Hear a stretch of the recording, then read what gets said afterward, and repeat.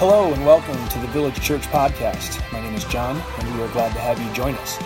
We work to deliver our most recent preaching content to you as soon as possible, so let's get into God's Word together. Exodus chapter 4. Glad to be with you and able to open God's Word with you as I find Exodus 4 and not 2 Samuel 22. There we go. Exodus chapter 4. God, just a refresher, a recap for you as we begin today's time in the Word. God made known to us by His Word and in creation. How has God made Himself known? He's made Himself known by His Word, and He's made Himself known in His creation. Received by grace through faith in the Lord Jesus Christ and indwelled by the blessed Holy Spirit. He is a God who delivers, who redeems, and who dwells with His people. As we journey through Exodus for many weeks now, and we're only 4 chapters in, so we're here for the long haul. As we journey through Exodus, it is this very God, and it is these very things, these very actions, God's deliverance, God's redemption, and God's dwelling with His people that we are examining, that we're learning about, and I pray that are encouraging us in our walk with God. It's my hope that when we come together, the Word of God is not something that we approach for a moment and enjoy because it's Sunday and leave until the following Sunday. It's my prayer as I work through preparing a sermon, if that's what it is, a message, a speech. I don't know what to call this that I do. I open God's Word, and I hope that I'm making the sense known as the Spirit gives me power. That's what we understand of expositional preaching. I hope that I'm doing that, helping to make the Word make sense and come alive. I pray that it is an experience every Sunday morning that permeates into your very soul, that the Word of God falls on your ears and that the power of the Holy Spirit uses that in your life to effect change. If the Word of God is not changing our lives, I don't know if we're listening, and if the Word of God does not have the authority to change your life, then I don't know what gospel you have believed in, because God's Word has the power to save and to transform. And that is the reason that we gather every Sunday for the preaching of God's Word. That's why sometimes we turn lights off, and I don't know. The Hebrew people sojourning and suffering away from their homeland. They have a land, and they are not in it. They are sojourning and suffering away from their homeland. They are captive and they are in bondage in Egypt. Moses, the author and leading character of Exodus, is a Hebrew man.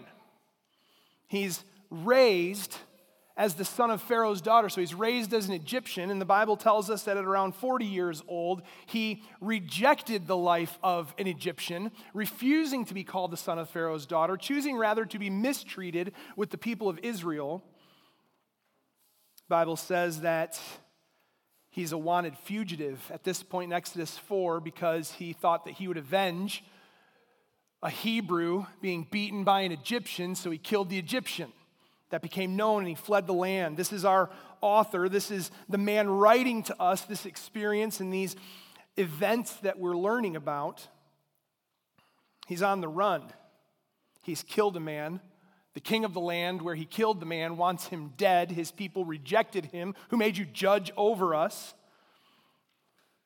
This Moses has just had a life-altering change in front of a bush that burned but was not consumed.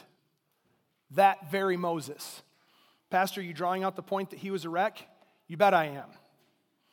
That Moses who killed a man, who was raised and shed his raising and fled in fear for his life, has now had a life-altering encounter with God at a bush that burned and was not consumed. God has told Moses at this point now that he himself, God, has come down to deliver his people from bondage. He has remembered. God said, I've remembered, I've heard, I've seen, I know the affliction of my people, and I have come down to deliver them. tells him, Moses, you're going to be my agent of that deliverance. I am going to lead my people out of bondage by your hand. You will go and you will lead my people out. He's instructed him what he is to say to the leaders of Israel. He has instructed him what he is to say to Pharaoh. He has instructed him what he is to do so that people will believe that God has sent him. This very Moses. And God has said to him, I will be with you. We come away now from the burning bush. It happens just like that between verse 17 and 18. We have no idea what kind of time draws between. We have no idea how the bush settled its flames, if it was no longer burning or what, but as we come into verse 18, the bush is behind us. This is important. The life-changing, the life-altering encounter with God at a bush that burned but was not consumed is behind him. Verse 18, chapter 4. Moses went back to Jethro, his father-in-law, and said to him, please, let me go back to my brothers in Egypt to see whether they are still alive. And Jethro said to Moses, go in peace. And the Lord said to Moses in Midian, go back to Egypt, for all the men who were seeking your life are dead. So Moses took his wife and his sons and had them ride on a donkey and went back to the land of Egypt. And Moses took the staff of God in his hand. Verse 21. And the Lord said to Moses, when you go back to Egypt, see that you do before Pharaoh all the miracles that I have put in your power. But I will harden his heart so that he will not let the people go. Then you shall say to Pharaoh, thus says the Lord, Israel is my firstborn son, and I say to you, let my son go, that he may serve me. If you refuse to let him go, behold, I will kill your firstborn son. At a lodging place on the way, the Lord met him and sought to put him to death. Then Zipporah took a flint and cut off her son's foreskin and touched Moses' feet with it and said, surely you are a bridegroom of blood to me. So he let him alone. It was then that she said, a bridegroom of blood, because of the circumcision. Would you pray with me? God, we come before you in this moment, Father, to open your word and to hear from you, to learn from you. And we are in need of the help of your Spirit, who teaches us and reminds us of all things that Christ has taught us, who brings to the forefront of our minds the truth of your word and effects change in us that conforms us further to the image of Christ. Father, I pray that you would help us in this time. Help me speak to me as you speak through me, Father. I pray, Father, that in this time sinners would be humbled to repentance, to salvation, Father, please. I pray, Father, that holiness would be promoted among your people. And I pray that Christ, the eternal Son of God, will be exalted in our presence, in our gathering, and before your throne. It's in Christ's name that we pray. Amen. I have titled this sermon the longest title I've ever titled a sermon in my life. A peaceful farewell, a hard heart, and a bloody knife. It's a long one.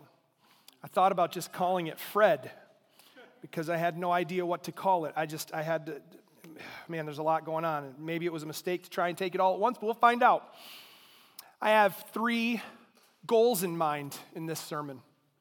The Lord has been working in me as I prepare sermons to help give you more direction as we open the Word, that you may focus and understand what, Pastor, what do you want us to actually get from this? So I have 3 aims this morning, goals as God worked in my heart as we went through the Word this week preparing this. So I have these 3 things that I hope will be conveyed to you and that God will use throughout the rest of this week. 1, our conduct as earthly children reflects on our Heavenly Father as His children. You're like, what? How'd you get that from this? Well, we'll find out. Our conduct as earthly children reflects on our conduct as God's children.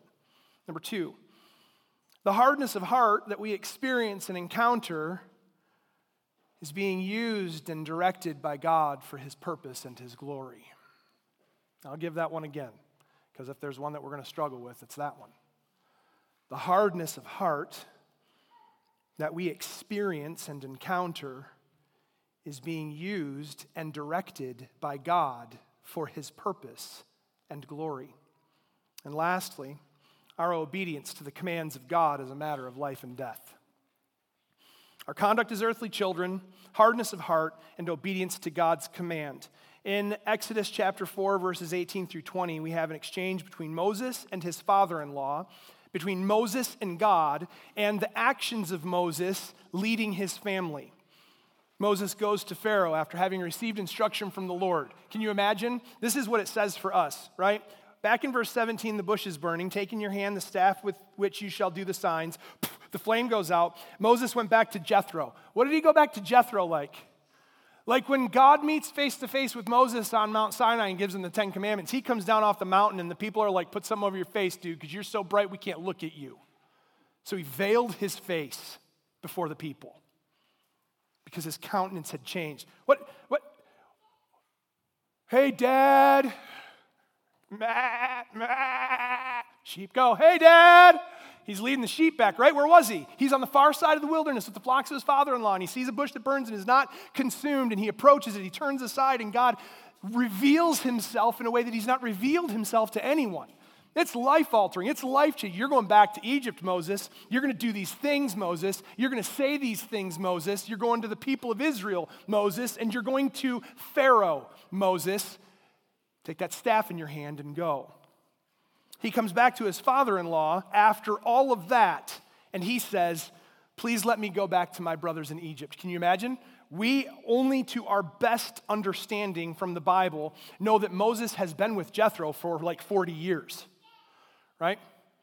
I want you all to think of the relationships in your life that have spanned 40 years. I am 40, soon to be 41. And so I can't quite get to 40 years, but I can think about friends I knew at 4 and 5, certainly by 6. So the better part of 40 years. Some of you probably have relationships that have spanned that 40-year time period. Perhaps you've been married that long or siblings or whatever.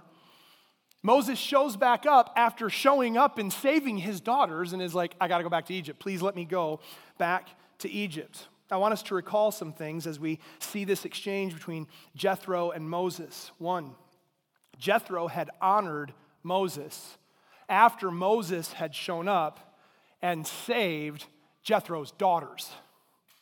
Remember? You remember? Like weeks and weeks ago? Who knows how long ago it actually was? Moses shows up, and Jethro's daughters are in trouble, and he comes to the rescue. They go back to their father. Why are you back so quickly? Well, because some men came to mess with the sheep, but a man saved us, an Egyptian.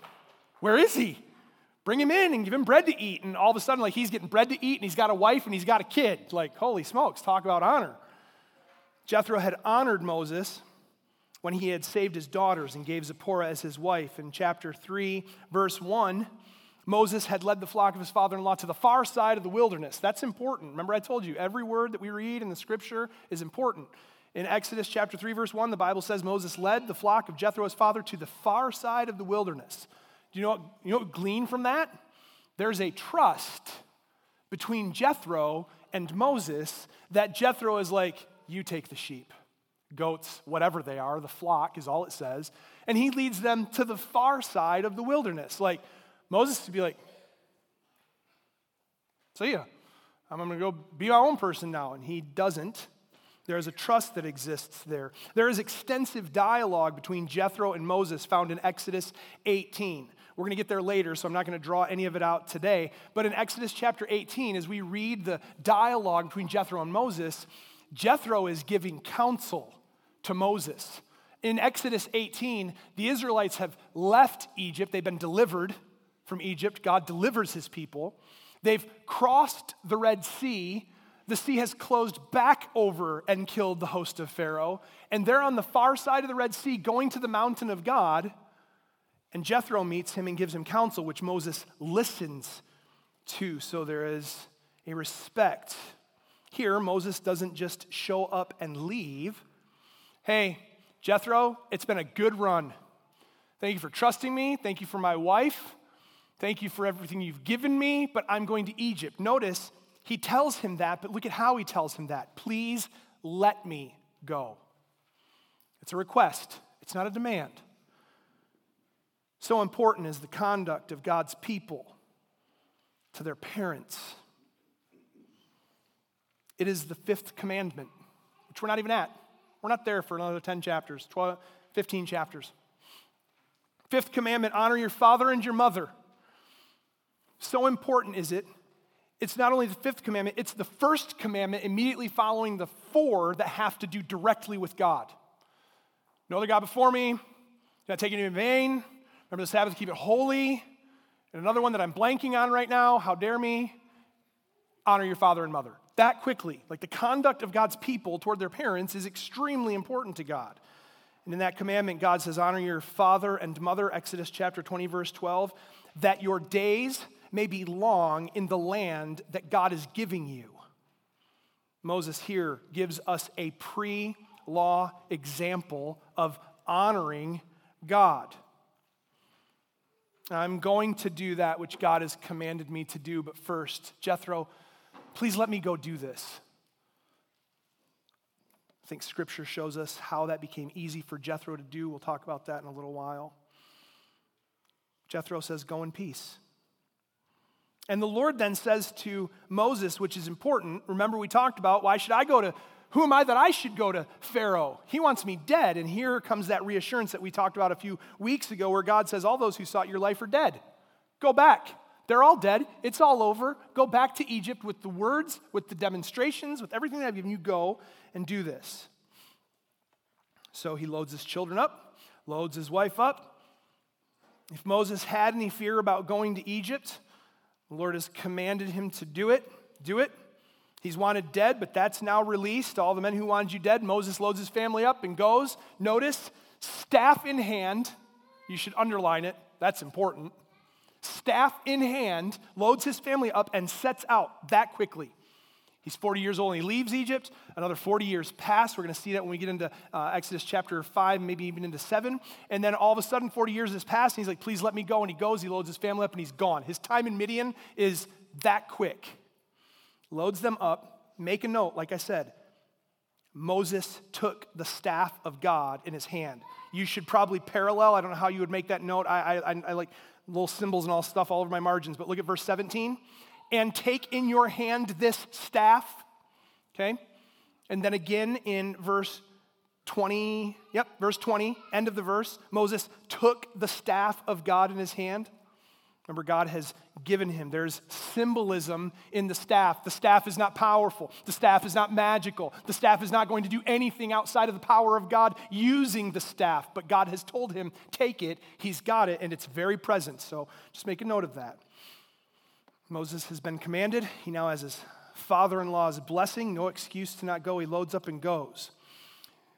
Then God says to him, we don't know when, but in verse 20, God speaks to Moses. Maybe it's on the way. Maybe it's one of the resting places. We see in verse 24 at a lodging place. So maybe there are multiple lodging places as they travel back to Midian. You should study the maps that are in the back of your Bible. They mean things. They show us places approximately so we can see, wow, that was a long journey for them to make in that day. So maybe it's on the way. Maybe it's before they go. We don't know, but God comes to Moses and says, when you go back to Egypt, see that you do before Pharaoh all the miracles that I have put before you, that I have put in your power. We have seen God give Moses direction as far as the signs he is to give to Israel. Go to the elders of Israel, do these signs before them. What's that in your hand? Throw it down, it becomes a snake. Take it back up, it becomes not a snake. Put your hand in your coat, take it out, it's leprous. Put it back in and out, it's clean. Pour water on the ground, it'll become blood. And they will believe. Now, apparently, God has also given power to Moses to do signs before Pharaoh. God is omnipotent. He has given him signs to do before Pharaoh. 3 signs before the Israelites. Now go. Remember what God said back in 3:19. You can write that down in your side margin. I know that Pharaoh will not let you go unless compelled by a mighty hand. Do the signs, Moses. I've given you the signs to do. You do those. I know what it's going to take. I know when he will let you go. Do those signs that I have commanded you. Now, it's interesting.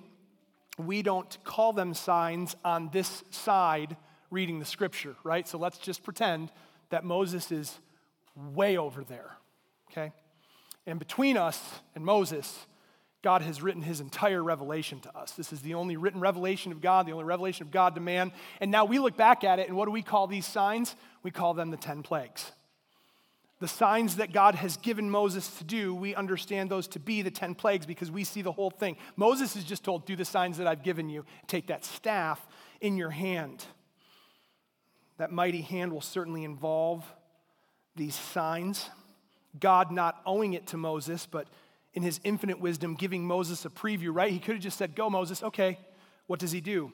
When you go back to Egypt, see that you do before Pharaoh all the miracles I have put in your power. Do them, be obedient, but I will harden Pharaoh's heart. I will harden his heart. Moses, it's as if this has been written to him. Moses, this is not going to be easy for you or for my people. I'm going to harden his heart, and that's going to make things difficult. We're going to see it.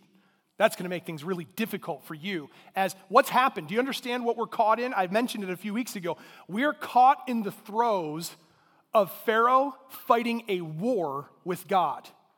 And God is telling Moses right now, it's not going to be easy. I will harden his heart. This is an important and recurring theme throughout all of Exodus. You should write down this note. A commentary that I've been following as I work through this, and it helps me. It's not the Word of God, but many preachers, many scholars, many teachers, you learn much about God's Word. The author of this commentary, Philip Graham Ryken, notes that the hardness of Pharaoh's heart is mentioned some 20 times in various ways throughout Exodus. That is important. I've told you, if the Bible says something 3 times, pay attention. It talks about Pharaoh's heart being hardened 20 sometimes, near 20 times. I went through and tried to count them all, and I'm sure that I missed them. I got to like 16 or 17 instances, and we see this, it's stated in different ways. Here are the 3 ways that most often, I guess 4 ways. One, the Bible just says, Moses just writes in Exodus, Pharaoh's heart is hard. It's just a statement. His heart is hard. Another way that it says it is, his heart remained hardened.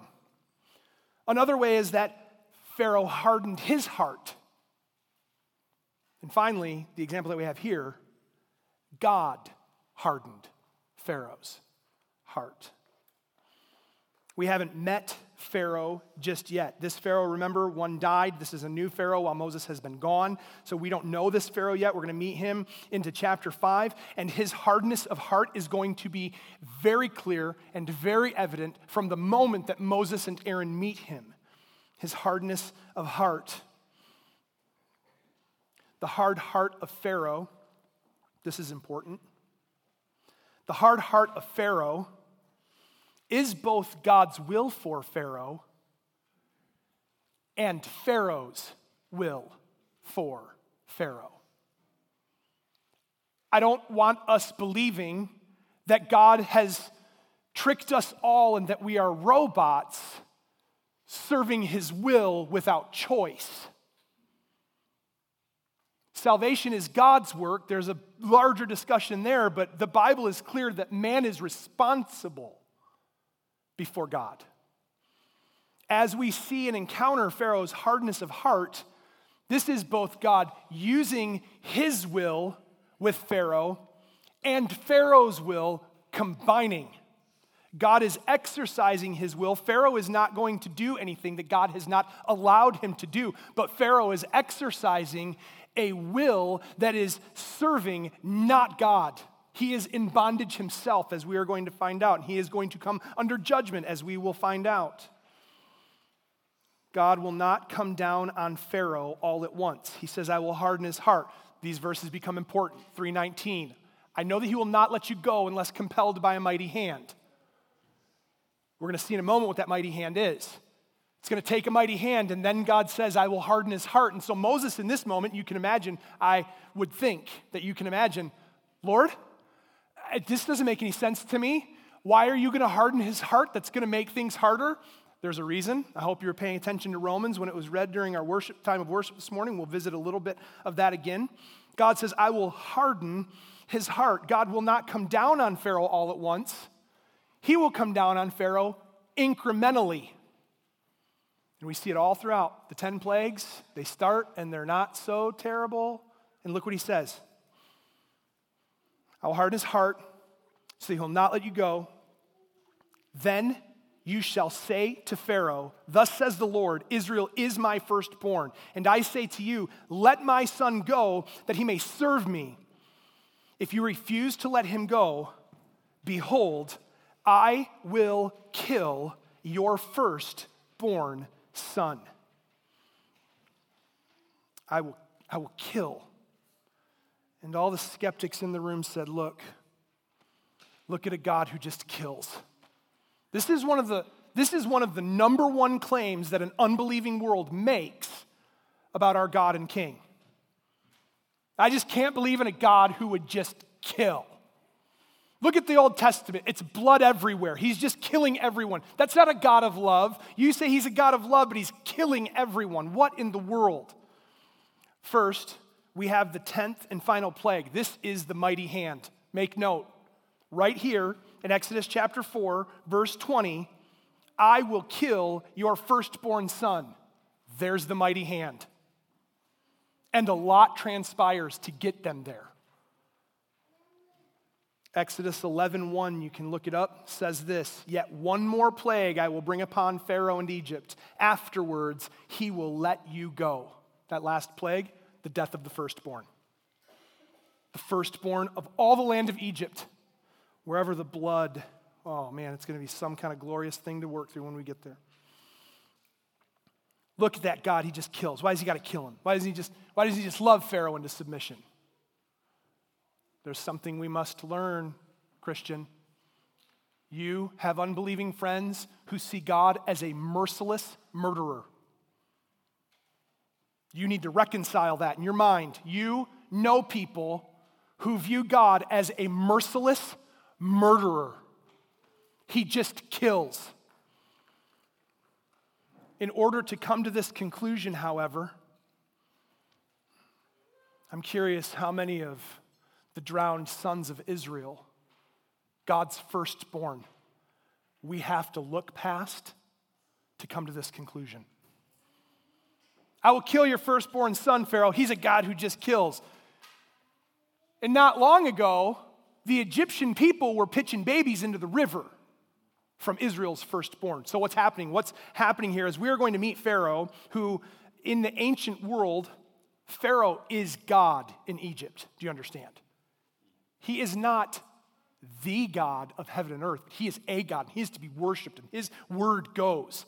He will be worshiped as a God. As we meet him and see him cast himself up against God, exalt himself against, now we understand that all of the plagues that we are seeing is God's heavy hand of judgment. You're like, well, man, couldn't that have brought Pharaoh to his knees and he could have repented? Let's remember something. God knows everyone who will repent, and God knows everyone who will not repent. And God will execute his judgment. We see God pouring his judgment out upon the Egyptians as we start studying through into 7 and 8, 9, 10, and 11, and 12. As we see God judging them, we'll learn various things. You have to blatantly ignore all of Scripture to come to the conclusion that God is a merciless murderer.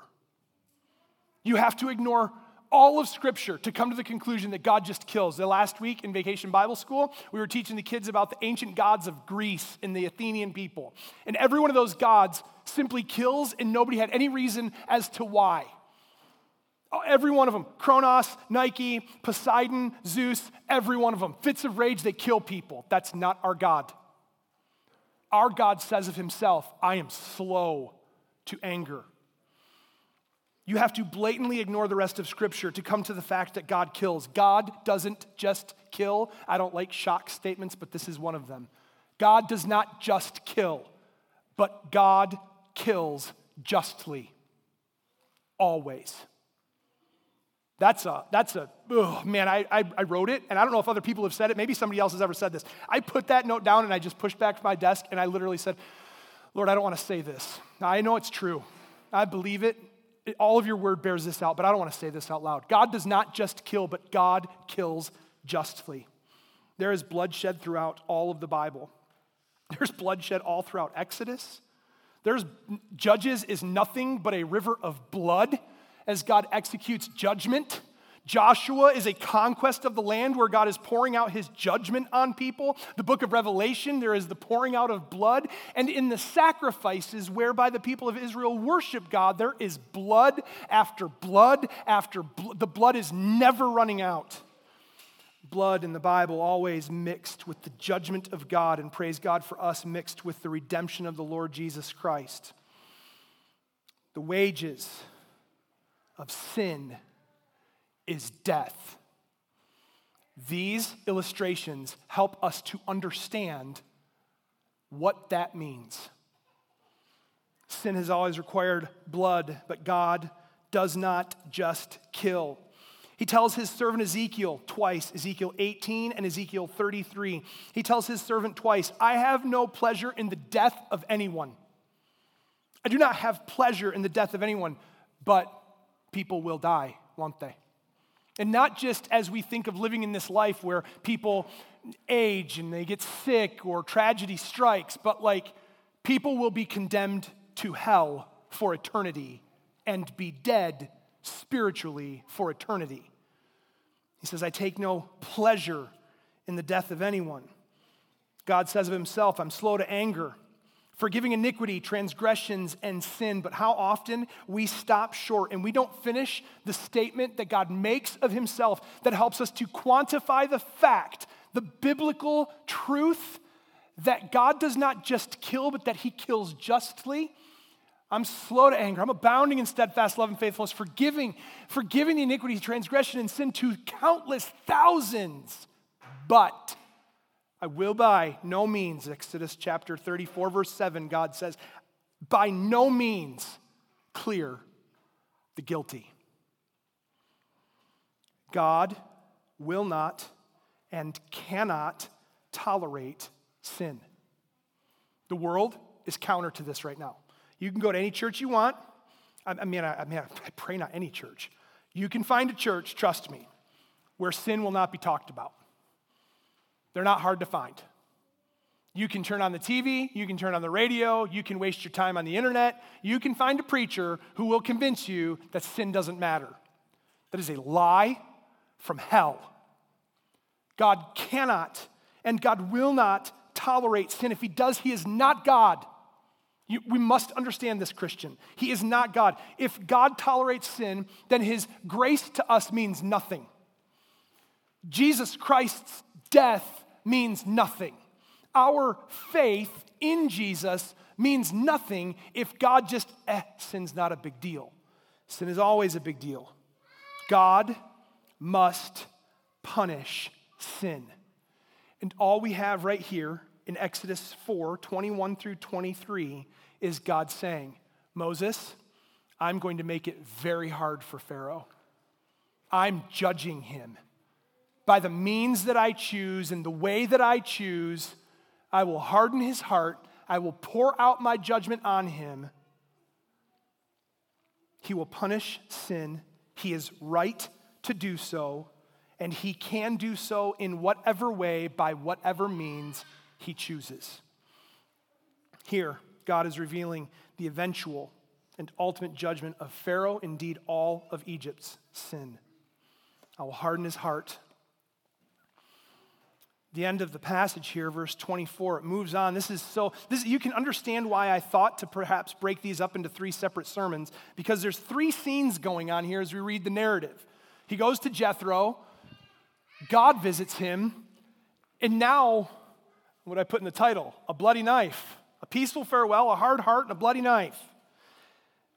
They're on their way. Speaking of judgment, we Christians do well to pay attention to what was just said about Pharaoh and now consider what is said in this bizarre exchange. Ryken notes, he says of these verses, they are the most difficult to understand of the entire Old Testament. His word was enigmatic. I had to look it up in the dictionary. Most difficult to understand was the way that Pastor John would say it. And I agree. I've read it. I've looked over. I'm like, Lord, I don't know what's going on here. What are we doing? At a lodging place along the way, the Lord met him and sought to put him to death. What? What? Dude, like, there's a moment you got to admit, you admit it because we're broken. There are moments where we're like, Lord, I don't get you. And what does God say in response to us? That's because I'm not like you. My ways are not your ways, nor are my thoughts your thoughts. I am higher than you. He's unlike us. He meets him and seeks to put him to death. The Lord met him and sought to put him to death. God, you're going to kill Moses? If we stop there, that's the question to ask, right? You're going to kill Moses? You just called the dude. Your anger was just kindled against him, and you relented and said, look, there's Aaron, your brother. He talks good. What is going on? There are many things to guess about in this passage. The Lord sought to put him to death. How? By what means? Was it sickness? Was this like Grim Reaper death angel coming out the desert to get him? Boogeyman's going to get you. What is going? Is it an accident where he's like all of a sudden in danger? What happens? We don't know. There's a lot of guesswork involved. We have no idea. We have to guess at several things. Let's not. Let's consider what we know as opposed to guessing at Scripture. Moses is a Hebrew, and the Hebrews are God's people, and God made a covenant with the Hebrews.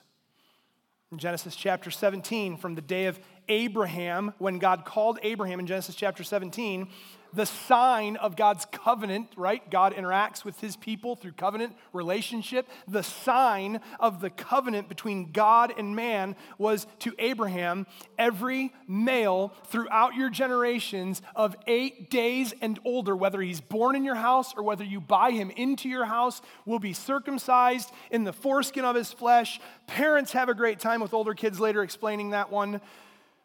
This is a command. We don't like to really deal with passages like this. We're like, and every adult is like, Listen, Christian, wrestle down a biblical understanding of circumcision. There is no more beautiful and dreadful medical procedure in the Old Testament that shows us so much of God's work in our life. He says in the New Testament, literally of his people, not of a circumcision made by hands, but a circumcision of the heart, a peeling away of that which is useless and is not necessary. Moses is a Hebrew. The Hebrews are God's people. In Genesis chapter 17, verses 12 through 14, God says this to Abraham: every male throughout your generations shall surely be circumcised. So shall my covenant be an everlasting covenant. Moses has failed to do this. Why is God seeking to put Moses to death? Because Moses is a Hebrew, and Moses has a son. And every son, every male throughout your generations, born into your homes, Moses has had a responsibility to put the sign of God's covenant people on his son. And he hasn't. Do you understand now? Like, quickly, let's understand what's happening. This is like God saying, hey, Moses, I don't know who your son is. I don't know who you are. You're not my people without my mark on you. There's a lot to speculate. I have speculated that Moses failed to lead his family. Maybe you're in the room and you have also speculated.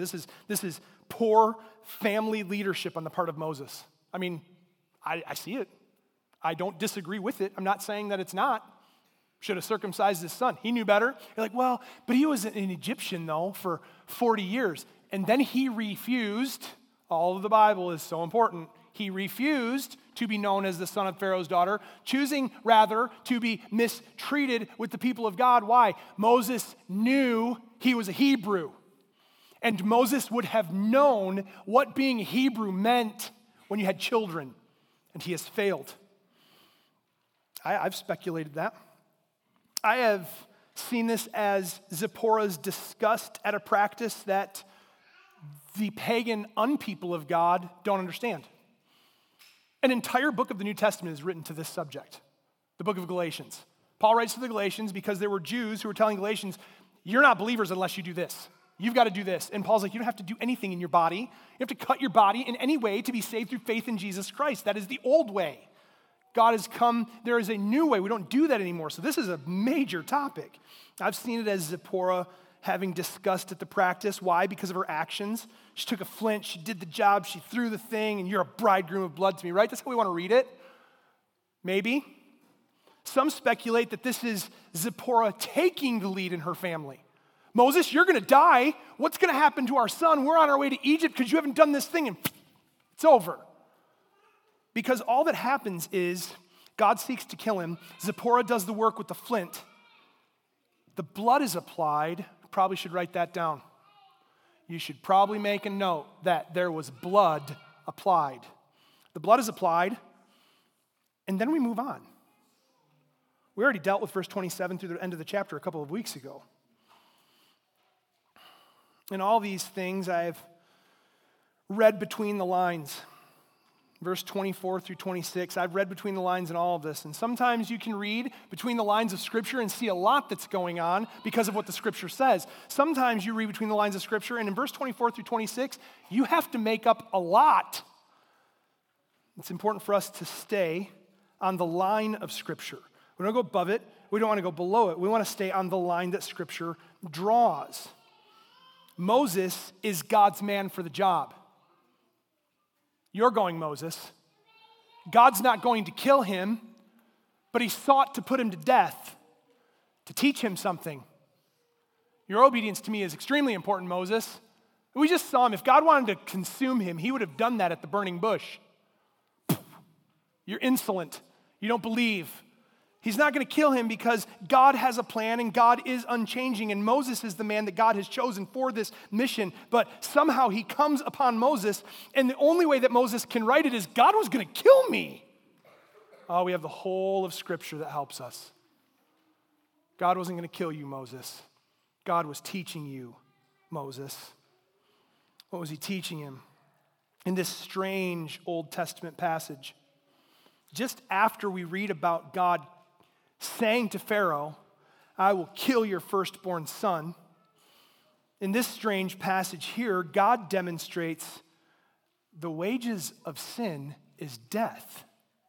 And the only thing that assuages, that relieves, that covers and takes care of the wages of sin is the blood of the covenant. He turns aside from seeking to kill Moses. Moses goes on and meets his brother. They return to Egypt. He does the signs before Israel and the leaders of Egypt.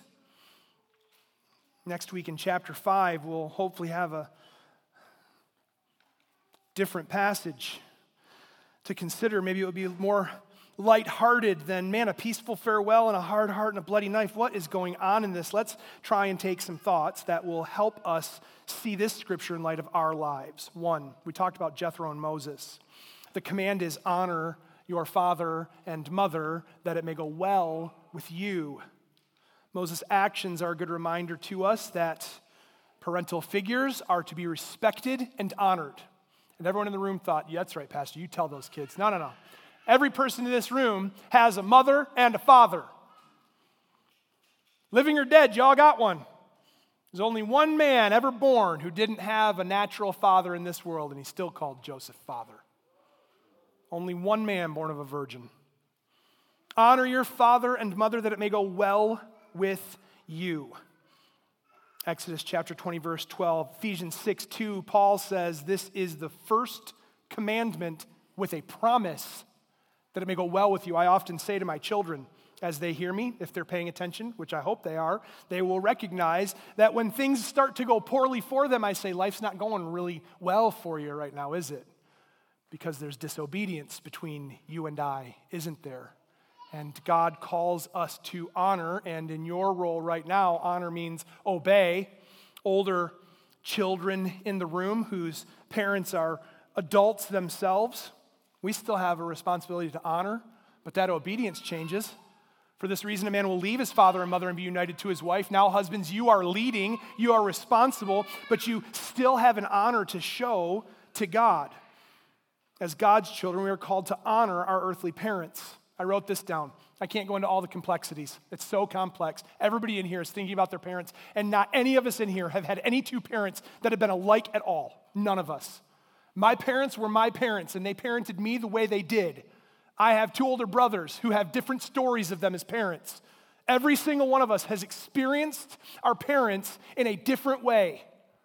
But as a Christian, we are called to honor our earthly parents. They come in all sorts of shapes and sizes, don't they? They come in all forms of attitudes and actions. Some are a delight and seemingly superheroes, and others cause us great grief and great pain. And God says, regardless of them, honor. You honor your father and your mother, that it may go well with you in the land. God's people are to honor their parents in light of God, in fear of God, regardless of the parent they are. As if parenting isn't a hard enough topic. I mentioned Exodus chapter 18. It leads us to understand in our interactions with Jethro here in Exodus 4, leads us to understand there's a respect and there's a relationship between Jethro and Moses that caused Moses to be respectful of Jethro. And we can draw, as we see Moses, who is beyond 80 by Exodus 18, respecting the word of Jethro.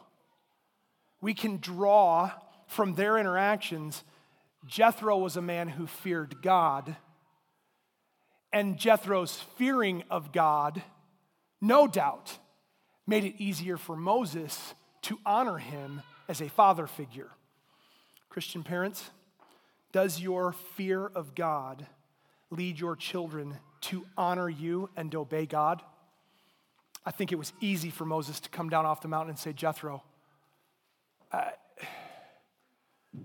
I have a feeling, this is how it's read there, but I have a feeling that conversation with Jethro was, I know, son, get after it.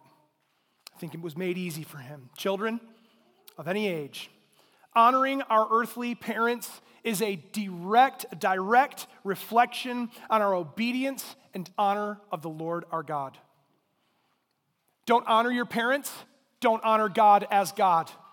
And all of us now need to reevaluate how we talk about them, how we interact with them, what we say to them, how we obey them. Young children in the room, in the fear of God, you are to obey your parents. And that can be really hard. But that is your job as given by God right now. Your parents are here, I'm assuming, because they have a relationship with the Lord and they are endeavoring through the Word of God to follow God as God. It is your responsibility to obey your parents. Older children, I mean older by like me and older, maybe. All of us in the room who are not in someone's home and dependent on someone else for our living, honor your parents. The honoring of your parents is a demonstration of how you honor God as God. I hope that you see the direct relationship between honoring our parents and honoring God as our Father. God has mercy on and hardens whomever he will. Remember that point I gave you? The hardness of heart that we experience and encounter is being used and directed by God for his purpose and our obedience. His purpose, his glory, our good. Did you pay attention to the verses in Romans earlier? They're not comfortable. We don't like them. They're difficult verses to understand. Those verses told us that God has prepared vessels for destruction, and that God has prepared vessels for mercy. These are difficult things to discuss. These are deep, deep truths of God's word that even after a lifetime of figuring out, you can read scholars who hundreds of years ago were wrestling with these truths, and they cannot come to the bottom of them. God knows who will be saved, and God saves them, and God knows who will not be saved. There are vessels prepared for wrath. Pharaoh. He says to Pharaoh literally, you're going to see it in chapter 9. He says it again in Romans. I've raised you up, Pharaoh, for this purpose. I brought you to this point. I've put you in this place for this reason. I've done that, Pharaoh. You're not here because you're the son of someone and the son of the king now. I did this. Why? That through you my power may be shown. That through you my name will be declared in all the earth. That through you my glory will be shown to vessels of mercy prepared beforehand. Vessels prepared for mercy. Israel, God's people. Paul says, even us. Oh, feel it. Feel those words. Even us. Not only of Jews, but also from the Gentiles. And there we are. And every believer in the room said, thank you, God. God has prepared vessels of mercy. Both vessels, the Bible is clear. Both vessels are prepared beforehand by God. We can't reconcile this in our finite human mind. We don't understand these complexities. What God did what? Author, from before the beginning, I've authored all things. Everything that is happening, I've authored and designed all of it for my glory. Romans chapter 9, verses 11 and 12 tells us that God chose Jacob over Esau before they were born and before either had done anything good or bad. I chose Jacob. I chose him. I chose him for this purpose. I chose him over Esau before they'd done anything. Ephesians 1, verse 4 tells us that in love, God predestined us, Paul says us to the Ephesians, for adoption as sons through Christ. People want to dispute, well, that means Paul, it means the Ephesians. What? God wrote a word to his people. God has chosen a people. We don't like, this is counter, we're like, what in the world? Listen, no, don't miss it. God has a chosen people. It's not why does he choose some and why doesn't he choose others? It's that God chooses anyone. He's holy. He's righteous. We're broken. God had every right and authority when Adam and Eve fell in the garden to end the whole thing, and he didn't. Why? Because he had authored all of life and all of living beings, all people. This is the work of God. It's brutally and blatantly clear throughout all of Scripture. He says, I will harden Pharaoh's heart. God is still hardening and softening hearts today. You recognize this. I just had conversations. There's a family in town that, please pray. I don't want to give their names. Please pray. If you're on the prayer chain, you saw the email for them. The husband and father man of the home tragically was killed in an accident the other night. He's dead. And I've talked with Christians who worked with this man and talked with this man, and the back and forth and the jostling, like, where's the decision? We just wish he'd made a decision. Salvation is not in ours to do. That's God's work to do. The hardening of hearts is God doing it, working with the will of man. Man's responsible to God's work and for God's work, and God's will is working all things together for the good of those who love him, not for everyone. Oh, man. Deep truths. God is still hardening and softening hearts. Whenever a soul regenerated by the Holy Spirit comes to faith in Christ by God's grace, that is the softening of a heart by the hand of God. And whenever a heart refuses, whenever someone stubbornly refuses the things of God, the Word of God, the gospel of Jesus Christ, that is a hardening, and it is both their choice and God's will. We are tempted, when we think about the hardening of hearts, we're tempted in this world, especially in our day right now, to think about the wickedness and the evil in the world and say, when are you going to end all of this, God? When will all of this come to an end? Please, oh Lord, come quickly.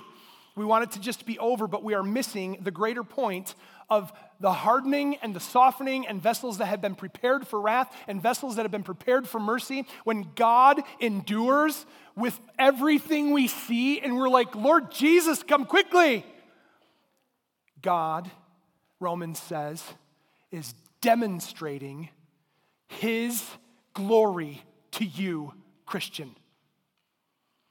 What if God chose to endure? God endured patiently vessels of wrath prepared for destruction in order that his glory, the riches of his glory, may be shown to vessels of mercy prepared beforehand, even us.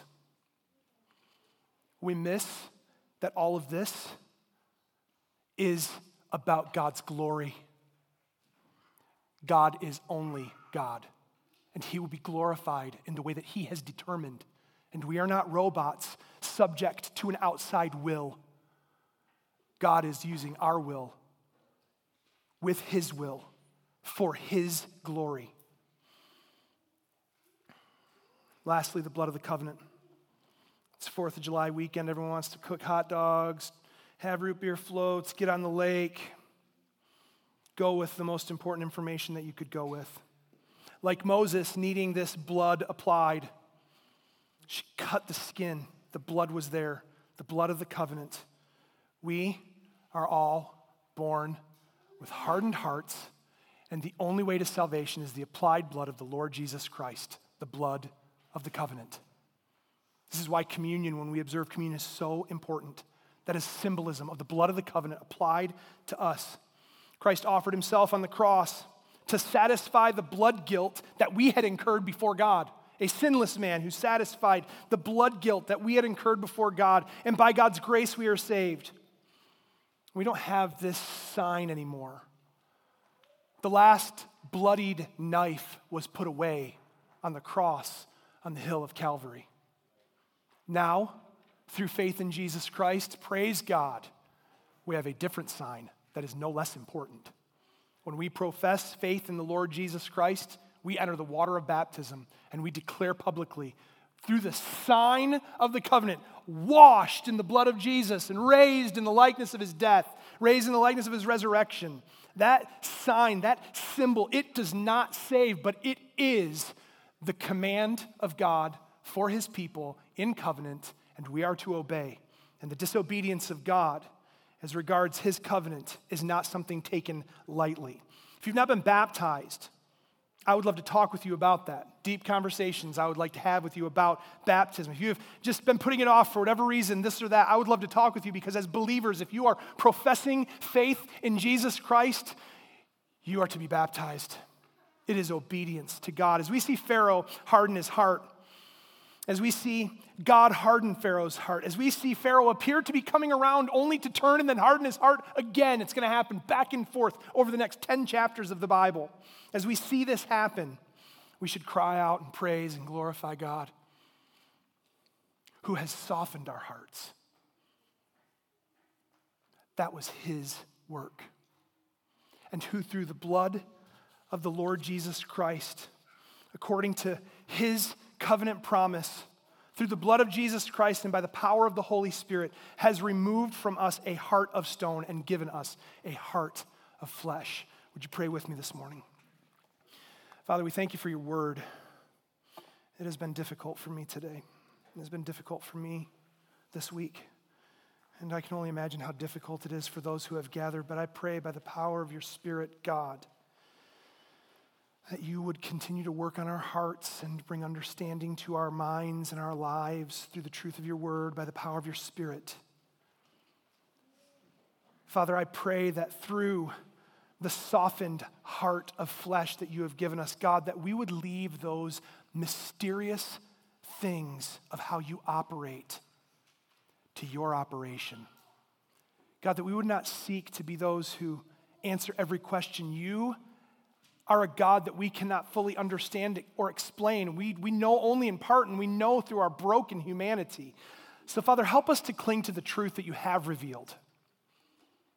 Behold, the days are coming when I'll make a new covenant, not like the covenant of old that my people Israel broke, but a covenant written on their heart by the power of the Spirit. I pray, Father, that we would come to know the depth of your covenant with us through Jesus Christ. Father, we praise you, and we pray that our worship this morning has honored you. I pray, Father, that as we go from here, you would help us to honor our parents, that as we honor our parents, we are honoring you. I pray that we would see the direct connection.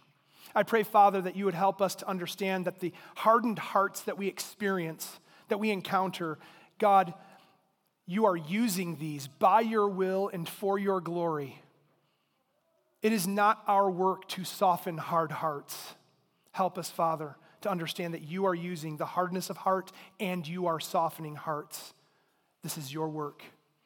Father, I pray that you would help us to understand the applied blood of the covenant through the death and burial and resurrection of the Lord Jesus Christ, and that we would live in light of that blood having been applied to us through faith. God, we love you. Be with us as we go. I pray, Father, that you will bring us back together safely to worship you again. Father, we pray even more. Come quickly. We long to be with you. In Jesus' name, amen. Thank you for joining us this week. If you have any questions about anything you just heard, or if we can pray for you, please contact us at info@thevillagemi.com. Until next time, stay in God's Word.